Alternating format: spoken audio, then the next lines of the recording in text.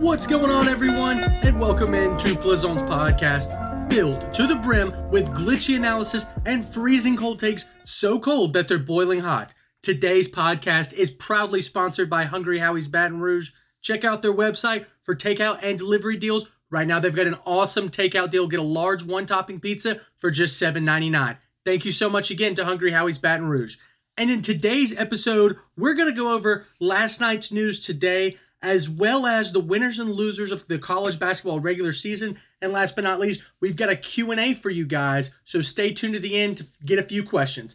So let's go ahead and get started with our first piece of news. The Los Angeles Clippers went to San Francisco last night to play the Warriors. They were up big in the first half, but ended up getting blown out in the second half, losing 115-91. Paul George had a putrid performance. 11 points on 3 of 15 from the field. I can't believe that it was that bad. The Warriors outscored the Clippers 70-35 in the second half. More notably, though, 42-16 in the third quarter. Now, this is extremely important for those of you who aren't paying close attention to the basketball standings right now. The third quarter scoring differential, okay, that's what the Warriors' bread and butter is on, and they just beat Portland doing exactly that. Now they've beaten Los Angeles, 2 playoff contending teams, okay? Here is the stat, though. The Warriors last year were number 1 in third quarter scoring differential. When they come out of the half firing all cylinders, there's not a single thing that anyone in the league can do to stop them. Now, just for example, let's take a look at some of their championship seasons. The greatest team of all time, the 73-9 Warriors, well, the greatest regular season team of all time, number 1 in third quarter scoring differential. 17-18, number 1 in scoring differential. 18-19, number 2 in scoring differential. This is their MO, all right? Now, the interesting strat that the Warriors implemented last night is something that I am probably going to see a lot more often when we have teams that have non-shooters like Russell Westbrook in the game. Draymond Green was the primary defender on Westbrook last night, and for a lot of possessions, he chose just not to guard him at all beyond the three-point line. I didn't see him out there trying to put a hand in his face or anything. He basically just said, if you're going to beat us by making threes, Russell Westbrook, then go ahead. We're not going to defend it. And by the end of the game, Westbrook was intimidated. He shot 3 of 12 from the floor, and he had the ball wide open at the top of the key on multiple possessions and did not take the shot. I think we're going to see this more often on players like Ben Simmons, Russell Westbrook, and there's a lot of players in the draft that really can't shoot, that we're going to see defenses test their mentality, test their mental strength to say, if you're going to shoot, then go ahead and shoot it, because no one's going to come out there to stop you. Look, all that being said, do not let this Warriors team get healthy. Stephen Curry is coming back reportedly on Sunday versus the Lakers, and Andrew Wiggins is having a family issue that he's dealing with, but they'll both be back. And I don't know if you guys know this, but right now the highest scoring differential starting lineup is the Golden State Warriors with Steph Curry, Klay Thompson, Draymond Green, Andrew Wiggins, and Kevin Looney. Dangerous game. Not to mention, you're going to have Poole coming off the bench. Kuminga is stepping into his own. And they've got other good role players like Dante DiVincenzo and Moses Moody. This Warriors team, I promise, I said this a couple podcast episodes ago, you don't want to see them in the playoffs. Just keep an eye out. I'm telling you right now. Second game from last night that we're going to kind of go over, Mavericks versus 76ers. Now, the Mavericks were able to capitalize this. They had a pretty good lead, actually, going into the fourth. But they won the game 133-126 behind Luka and Kyrie, who had a magical night. Both of them combined for 82 points on 28 of 44 from the field. Now, look, this can mean one of two things.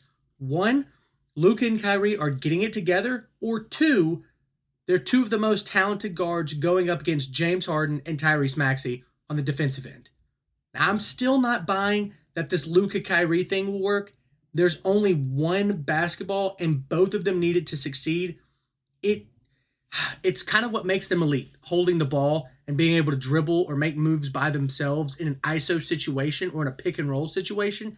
And it's hard to have two of the exact same type players on the court. I just don't know how this is going to work in a playoff setting where the game is slower, where the refs let you play and a lot of people get really physical. Now, Luka kind of responded well to that up until he played the Golden State Warriors, obviously the championship winners, but I don't know if Kyrie responds well to that. We're going to have to wait and see.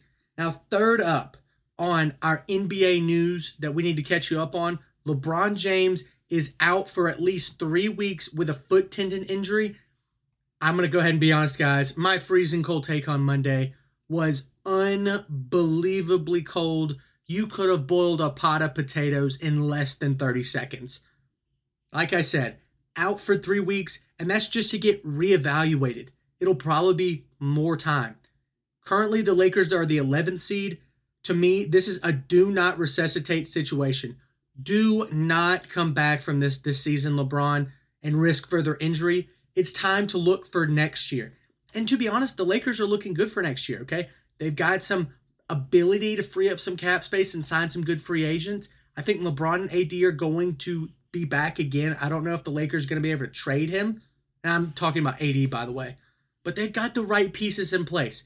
I like the Jared Vanderbilt trade. I like the D'Angelo Russell trade. But they have to make another move in free agency to be viable, or at least make a trade. Trade away those 2027, 2029 picks, because the Western Conference, outside of maybe the Suns, is wide open. And when you think about the Suns, you're talking about CP3 and Kevin Durant, some of the most injury-prone superstars of the past decade. Lakers, buy in. Now, last part of the NBA news, this is really not that much of news. I just wanted to give JJ Redick some credit. This guy has got to be the best analyst in the game right now. He is so unbiased, it's not funny. I'm not talking about like he doesn't have his own personal vendettas or opinions. Everybody does. When somebody says I'm unbiased, they're lying. Everybody has biases because of where you grew up or how you grew up or what environment and friends you had around you when you were going through your adolescence and even into your professional careers. Everybody's got bias, but JJ Redick does such a good job at not doubling down on bad takes. Just recently, we had the Kendrick Perkins versus JJ Redick drama where Kendrick Perkins said Nikola Jokic was stat padding, but then JJ Redick was like, well, if he's stat padding, then why is he 23-0 when he puts up a triple-double in the past season and a half? And Kendrick Perkins basically just said something along the lines of, I'm a fool and I'm doubling down on this take. But no disrespect to Kendrick Perkins. Obviously, that's what almost every member in the media does, including yours truly. I'm sure that I've done that in the past, and I'm sure that I'll probably do that in the future. This game, this media game, is a lot of ego. It's a lot of, I'm right and I'm going to be right. And if I'm not right, I'm still right. I just want to give JJ Redick some credit. He is one of the only analysts that actually get it right using statistics and sharp input as well as wit. Now, I think that this is because he has like kind of the Tony Romo syndrome. If you guys remember, shortly after Tony Romo retired, he went into CBS and all the social medias were like, oh my gosh, Tony Romo is predicting every single play. Well, that's because he was fresh off the presses from out of the NFL and he knew the play concepts. But as we've gone further and further away from that, it could be because he's not paying as close of attention, or it could be because NFL offenses are evolving and he doesn't have the inside scoop anymore. So maybe JJ Redick has got a little bit of the Tony Romo syndrome in terms of being right because he was just around all these teams. But I still want to give him credit. He's doing an amazing job. And that's going to move us right into our NFL news segment. First up, we're talking about the NFL Combine and the latest. Okay, we had one huge winner at the Combine yesterday. Not in terms, they didn't win anything, but like their draft stock went way up. And that's Nolan Smith, the edge rusher outside of Georgia. He posted a 4.39 40. He weighed in at 238 pounds at 6'2". That's a little light for an edge rusher, but those kind of measurables, though, are insane. Now, he was out for a majority of the season last year with a torn pectoral muscle, and his draft stock kind of fell, but he's definitely rising now. He's known for his hard work and dedication. I've been told by different reporters, LOL, just kidding.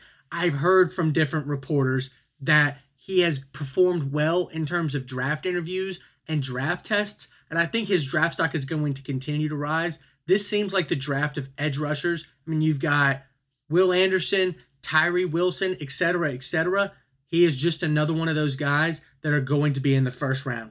Now let's talk about combine losers. And it has nothing to do with their combine scores. It has everything to do with the news around him. Jalen Carter returned to the combine after he was arrested on 2 misdemeanors for reckless driving in a fatal driving accident.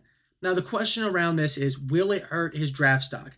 As of right now, he is not being charged with anything related to the death directly of this person that was on the Georgia football team formerly, but it's just not a good look.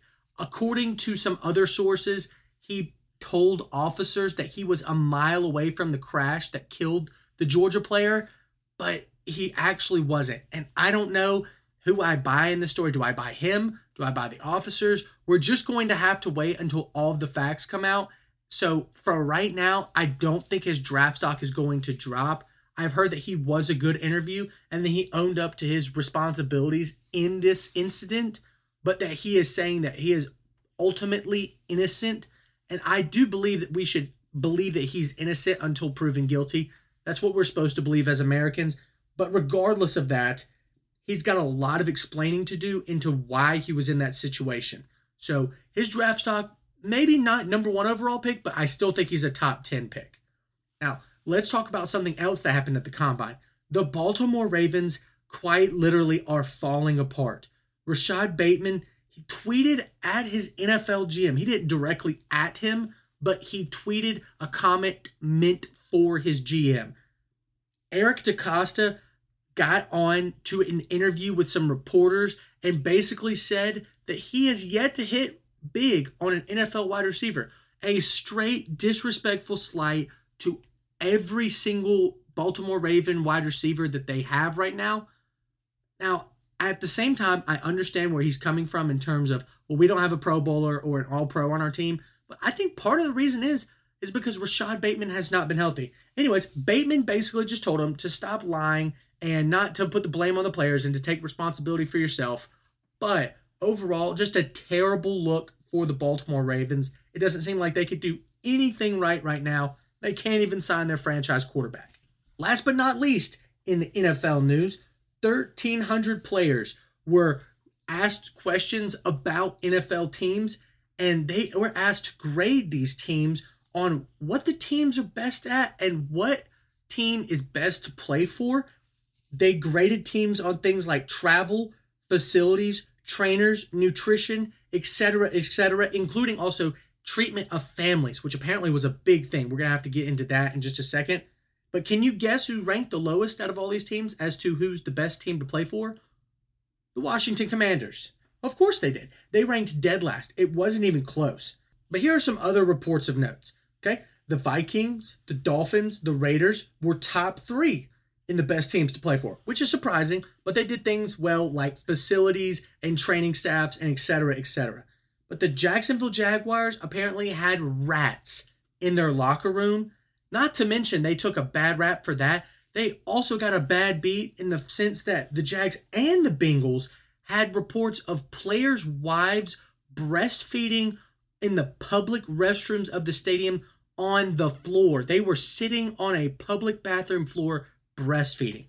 Now, I'm not trying to, stuff my nose at anyone or anything like that. But like a NFL player's wife or girlfriend or whatever partner breastfeeding in a public restroom floor definitely does not sound like the treatment that you want to have for your NFL players. So they ranked pretty low. I'm pretty sure the Bengals ranked 27th and the Jags ranked 28th. I'm pretty sure, but both of them ranked low, and those are some big reasons why. But my question to all these teams that ranked low, why not invest in your investment? Every single year, NFL teams spend at least $180, $190 million on player salaries. Why would you not want to benefit those players that you've given that money by at least like doing small things like making sure that their wives and girlfriends have an area to breastfeed that's not a public restroom floor? Question mark? Extra question mark? Anyways, there was one other report that the Arizona Cardinals charge their players for food in the offseason when they come to the facility. I thought that was absurd. Okay, why not just take it out of their paycheck?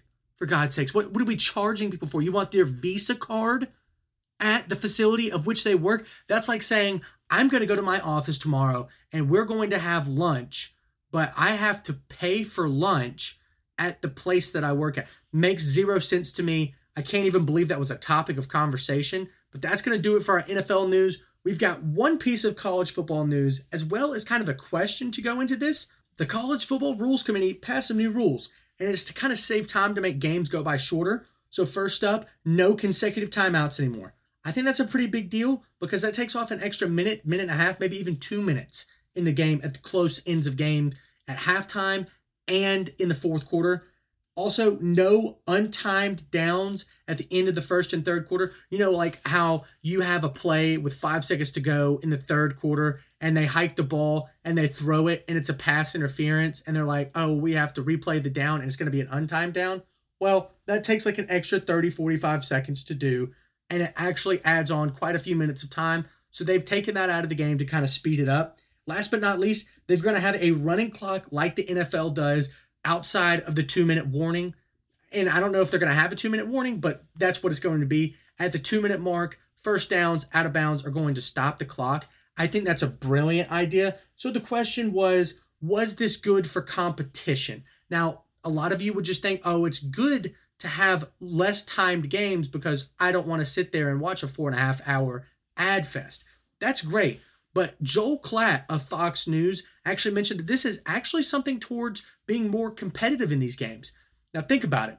If you were a really dominant team, what do you need to keep scoring more and more and more to obliterate your opponents? You need more possessions. Okay? If these possessions are being taken away because the time in the game is going by faster, so you don't have all these stoppages, then guess what? You don't have as many scores because you don't have as many possessions. I'm a fan of these rule changes. I think it does add some competition levels to the game that are outside of actual talent on either side of the ball. I'm a fan of what they've done so far. I think they could even take it a step further, like Joel Klatt was saying, and just make every single play a running clock no matter what. Then you've really, instead of getting 13 possessions in the game, for both sides combined, you would get 8 or 9. So the score goes from being, let's say, 42 to 24. You take a few scores off, and it's 31 to 20. Now, obviously, that doesn't sound nearly as good in terms of like, oh, well, you went from having a 16-point lead or whatever to an 11-point lead. But when the games come down to the little nitty-gritty stuff, the inches and the feet, that might make a difference. So I'm a fan of this. I appreciate that question. We're going to move on into our winners and losers of the college basketball regular season. I was a huge fan of our winners. A lot of the winners had one common theme that I'll get to at the end of the winners. So let's go ahead and get started. First up, big time winner, Kansas State, predicted to finish last in the Big 12. Not ranked in the top 100 teams according to CBS. They are currently 11th in the country in the AP Top 25 poll. And it's all thanks to Keontae Johnson, a former Florida Gator who, I don't know if you guys remember, but collapsed on the floor a couple of years ago and could not play the game. He didn't know if he was ever going to be able to play the game of basketball again. And he's back this year for his senior season, averaging 17 points and 7 rebounds, leading the team in rebounds and scoring. Tremendous job from him. All the props to him. I think that he has turned out to be an awesome success story. Not to mention, common theme we're going to get into later. Second winner of the NCAA regular season, Marquette. Another non-top 100 team according to CBS, predicted to finish 8th in the Big East. They just now won the Big East outright. They are ranked number 6 in the country, and they have one of the most balanced teams in men's basketball right now, in one of the toughest conference in all of college basketball. Extremely impressive job by Marquette. I think they're going to make a lot of noise in the tournament. Last but not least, the third winner, major winner of the regular season, Pittsburgh. Now, I guess the experts were dead wrong. Actually, I take that back. I know the experts were dead wrong. They were predicted to finish 14th in the ACC, and they were not even close to a top 100 team, according to CBS. Now, the common theme that I was talking about earlier is all three of these teams have one thing in common, and that's that their leaders on the team are transfer portal guys. A tremendous success story across all three teams. They've all got sophomores, juniors, and seniors who have transferred from other schools. Extremely impressive for me to see these actual stories work out. You didn't see that 2 or 3 years ago. Now you definitely see it across college basketball. Now let's get into the three losers of the NCAA regular season. First up, Villanova. No Jay Wright, big problems. Many predicted that they would finish first in the Big East and win the conference outright, but they struggled throughout the year, even with the talent that they had, like Cam Whitmore, the top 10 prospect that I graded in episode 34. I mean, my goodness gracious, you got to get it together. You got to put your stuff together. I know Jay Wright is an awesome coach, but he cannot be the reason that your team falls apart because he's not there. That just kind of shows that Villanova is not a basketball school. It's a Jay Wright school. Number 2 on the losers of the regular season, Arkansas. This was the 5th ranked team in the CBS Top 100, and a lot of them predicted that Arkansas would win the conference. Now, I will give them credit. They are a loser on this list because they had a very disappointing season, but a lot of that had to do with Nick Smith Jr.'s injury. He's a top 5 prospect right now, according to multiple draft boards, and he missed the majority of this season. He's been playing lights out recently, by the way, if you want to go check out his clips. But without him, Arkansas had one of the worst three-point shooting teams in the Power 5, and they were so much slower than any modern NCAA team should be, and it's because they just had no space. That's why they're on this losers list, because they finished well below expectations. But last but not least, the most disappointing team of the year, North Carolina, the preseason number 1 team. What happened? Caleb Love and RJ Davis disappointed, and the rumors of them off the court definitely did not help what was going on the court. Now, they didn't play terribly, but they lost a lot of games, and they might not even make it to the NCAA tournament. I don't know if that's a first in history, but it might be. A preseason number 1 team not even making the tournament, that's almost unheard of. North Carolina, most disappointing team, the biggest loser on this list, unfortunately. No disrespect, just is what it is. But that's going to do it for our college basketball segment. Let's roll right into one of the best parts of the show, Plizont's Q&A. So first question, we're talking about UFC 287 tomorrow. Jon Jones versus Cyril Gane. This is one of the wildest fights I've ever seen. Jon Jones has been out for forever. Okay. Cyril Gane is the number 1 fighter, but the title is vacant. So this is a title fight. Jon Jones just automatically gets a title fight. Now, I'm not a UFC expert, and I'm not going to talk about Jon Jones outside of the octagon. I'm strictly talking about in the cage. But the question was, since he's been out of the UFC for 3 years, and he's moving up from light heavyweight to heavyweight for the very first time, will he win tomorrow in a title fight? Let's look at some of the accomplishments first of Jon Jones. He's got the most title wins, the most title defenses. 2-time lightweight champ. I don't know how he's done it twice, but he literally got it. He didn't lose it. He didn't lose the belt, okay? He vacated his spot after he won 14 different championship matches. This is the Shaquille O'Neal of the UFC. If it wasn't for all of his off the cage, I guess you would call it, off the cage issues, he could have easily been the GOAT of the UFC already. But he's coming back, like I said, against the number 1 ranked heavyweight. He's never fought heavyweight before. But mark my words, Jon Bones Jones shows up for a title fight. And he's definitely going to show up tomorrow. I'm slamming some moolah on him. He's going to absolutely crush it. Jon Bones Jones is going to be the heavyweight champion of the world tomorrow. Second question that we've got. Will Deion Sanders boom or bust at Colorado, and will that affect his legacy going forward? I think Deion will be extremely successful at Colorado, and here are 3 reasons why. Number 1, he is the new generation of coaches, and he's hired a new generation staff. They're younger, they've got more energy, they're really good recruiters, etc., etc. Reason number 2, he himself is an extremely talented recruiter.